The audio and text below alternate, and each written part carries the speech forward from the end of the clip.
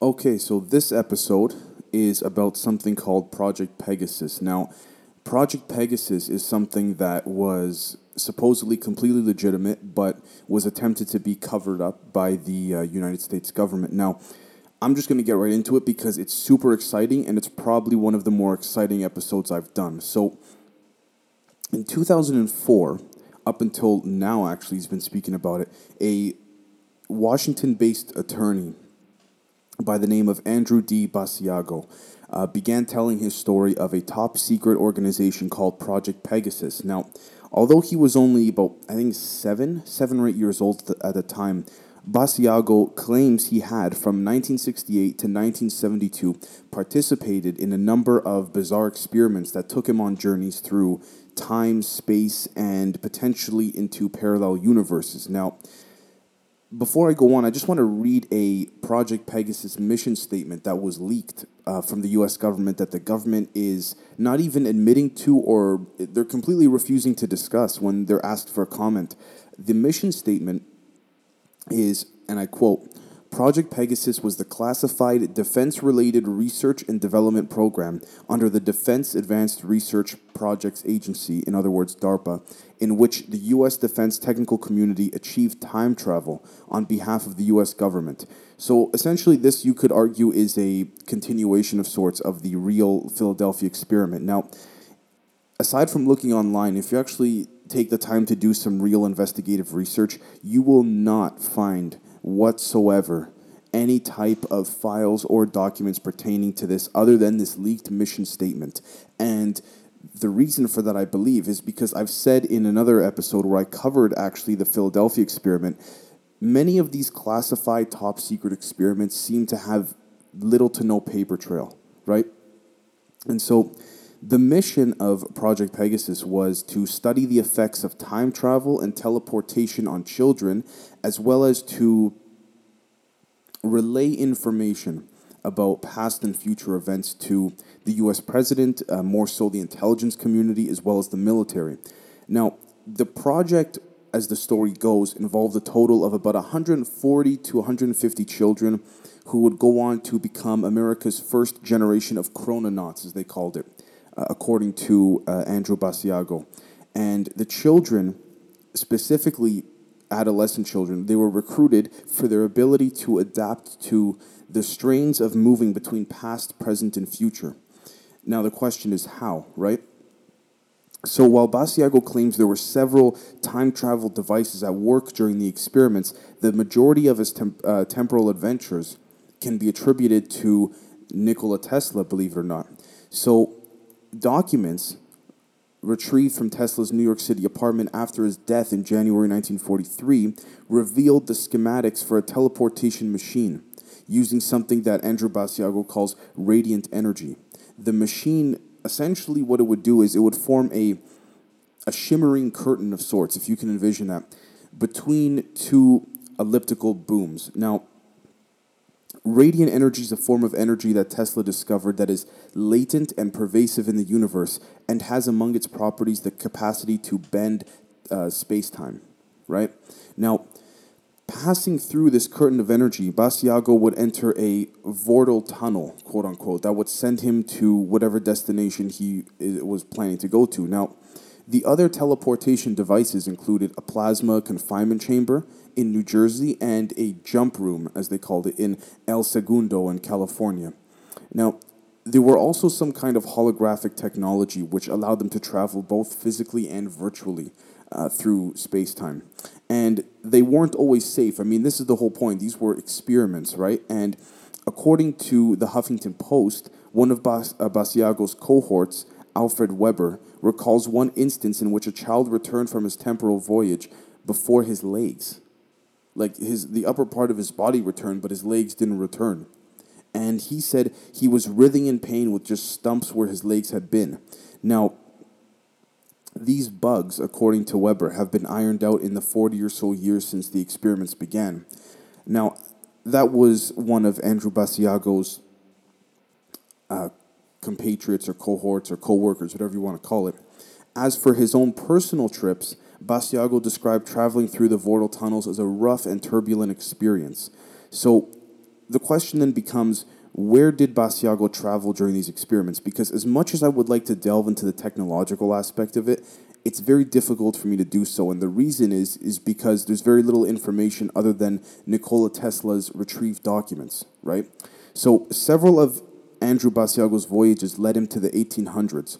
On one occasion, he found himself at Gettysburg on November 19th, 1863, the day that President Abraham Lincoln gave his famous Gettysburg Address. Now, as Basiago explains, he was dressed up as a Union bugle boy. However, he felt that his oversized shoes were drawing too much attention, so he wandered away from the crowd only to be photographed as, I'm going to put a photo, by the way, of what Andrew Basiago claims to be him from 1863 at the Gettysburg Address.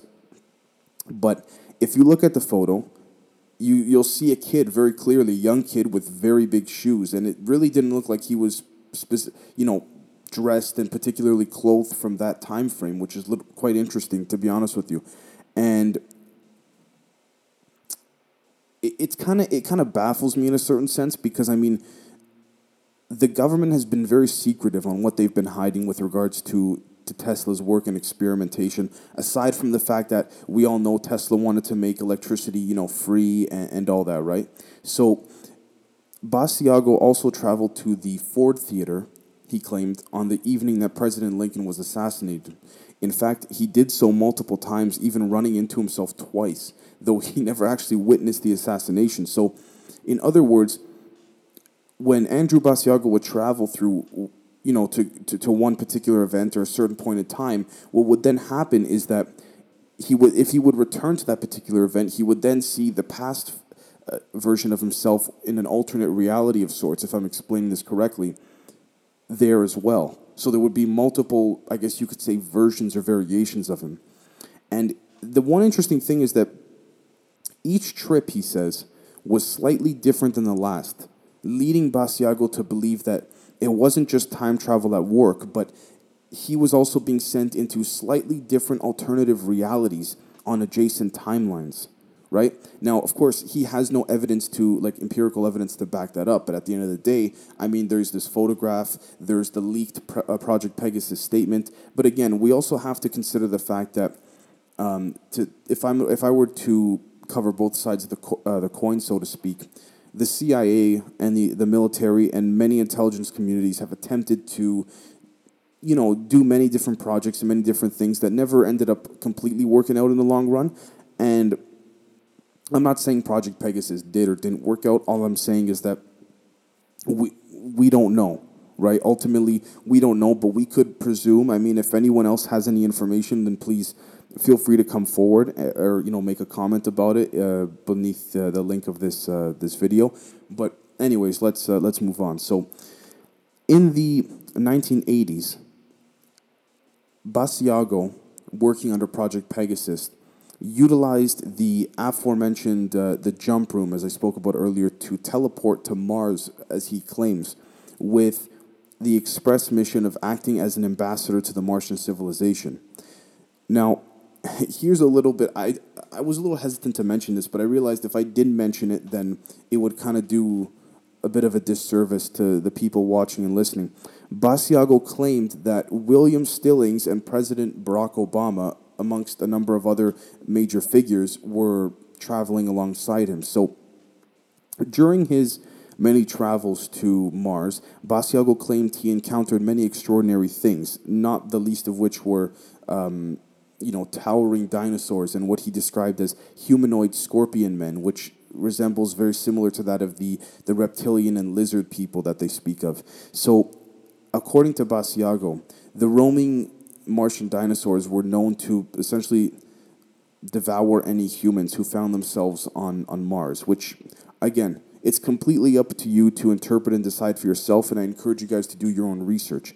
But anyways, if I if I were to carry on here, the new Project Pegasus, with Andrew Basiago supposedly positioned as team leader, is apparently campaigning for the United States government to publicly disclose its teleportation technology. They believe this would benefit humanity as a whole and make transportation both on Earth and throughout the cosmos instantaneous and environment friendly, or something along those lines, right? So here's the thing about all this. This attorney, I was just about to call him president. This attorney, Andrew Basiago, is claiming that's completely legitimate. I looked into his background. Aside from these particular claims, seems like a pretty decent attorney. Doesn't seem like anything crazy. Like he doesn't have any, experiences with having any medical issues or mental health issues or anything of the sort. And so that seems to check out, at least on a on a public record side of things. But I mean, at the end of the day, we have to come to our own conclusions about what we think this is, right? And ultimately, Basiago did say that his father had previously worked for the Ralph M. Parsons Engineering Corporation, where he helped develop the technology. But, at the same time, there's very little proof to discuss this, to validate this, rather. And so, when Basiago was brought to participate in his first jump, as he called it, he claimed that his father had already been time traveling for many, many years at the Curtis Wright Corporation in New Jersey. And it was here where he was first exposed to the portal he would later use himself to teleport through time and space. Now, the portal itself, Basiago describes as two parenthesis-shaped booms that were 8 feet tall and spaced about 10 feet apart. He describes the computer configuration from which the portal was being controlled as rudimentary and plugged into the wall with a power cord that would look more fitting if it led to a drill press or something, and just a massive cord, right? And so, upon activation, this time traversing machine created a sort of vortal tunnel from radiant energy, right? And his first journey brought him to the state of New Mexico. And even though he remained in the same time period, he didn't travel back in time, he didn't go forward in time, he just went from New Jersey to the state capital of New Mexico, right? And later in his life, he said he was able to corroborate the Capitol building as a common location involved in the program from a woman who claimed that she saw people materialize there. In other words, a woman who would constantly see young people just kind of pop up in the state capitol out of nowhere, out of thin air, literally. And again, like I said, eventually he traveled back to Abraham Lincoln's Gettysburg Address and all that. But at the end of the day, we have to take this with a particular grain of salt. And we have to understand that I'm more than positive that these type of experiments have gone on. The question then becomes, are these experiments successful? Right? And so, Mr. Basiago has also claimed that many people who are going to become, presidents later in their lives and whatnot, are visited from people, 50, 60 years in the future, 30 years, 40 years in the future, essentially saying, you're going to become the next leader of the free world, or you're going to hold another high position of sorts. And so ultimately, I think what happens here is that Mr. Basiago claims that these people like Obama and Bill Clinton and Ronald Reagan and what have you, they're sort of mentally prepared for what's to come, and they know the events that need to take place in order for them to get to where they're going to be which is, a position of power. And so I think that ultimately, whether it's true or not, it's certainly something to look into. Now, whether or not Mr. Basiago is lying, I'm not so sure. I mean, like I said, I looked into his background. He seemed pretty clean. He seemed like he checked out and things were pretty good. And the reason why he said he spoke out about this is because he believes that everyone should have access to teleportation. And I don't know. I know at one point he tried to run for president, and he was told, he said by people in the future, between 2016 and I think 2028, he was going to be president of the United States. I'm not so sure. I mean, I can't tell. It's only 2020 as of the year and time I'm recording this. But at the end of the day, I think the project certainly did exist. It's not a matter of whether or not it existed. It's a matter of whether or not Basiago is completely telling the truth. Maybe he was actually involved, and they gave him something. They shot him up with something at the end of the project that made him forget and sound a little bit crazy. And again, this could also be another form of psychological warfare, like a psyop, like I've spoken about many times before. I mean, this could be something that they said to Mr. Basiago, that they're using him as sort of the front man to kind of ridicule these proposals and these theories. And so anything else that comes out about Project Pegasus just sounds ridiculous, right? So at the end of the day, could Basiago really have time traveled through history via a super clandestine and secretive government program called Project Pegasus? We'll probably never know, probably never find out. I mean, but in today's political climate, there have been a number of unforeseen revelations and disclosures that might have seemed very absurd in the past, right? So ultimately, if this is true, I certainly think that it is an absolutely, top secret experiment and is something that no government will ever speak on, no matter how advanced we as a people get technologically. And it would also mean that if it came out publicly enough where the government would have to address it, they'd have to disclose to the American public that they've been, that the people all around the world really have been blinded from an ongoing and long-standing extraterrestrial presence.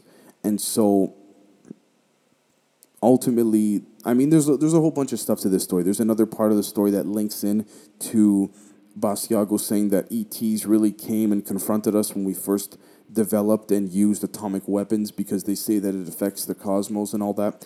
And so ultimately, I think that we have to come up with a conclusion on our own.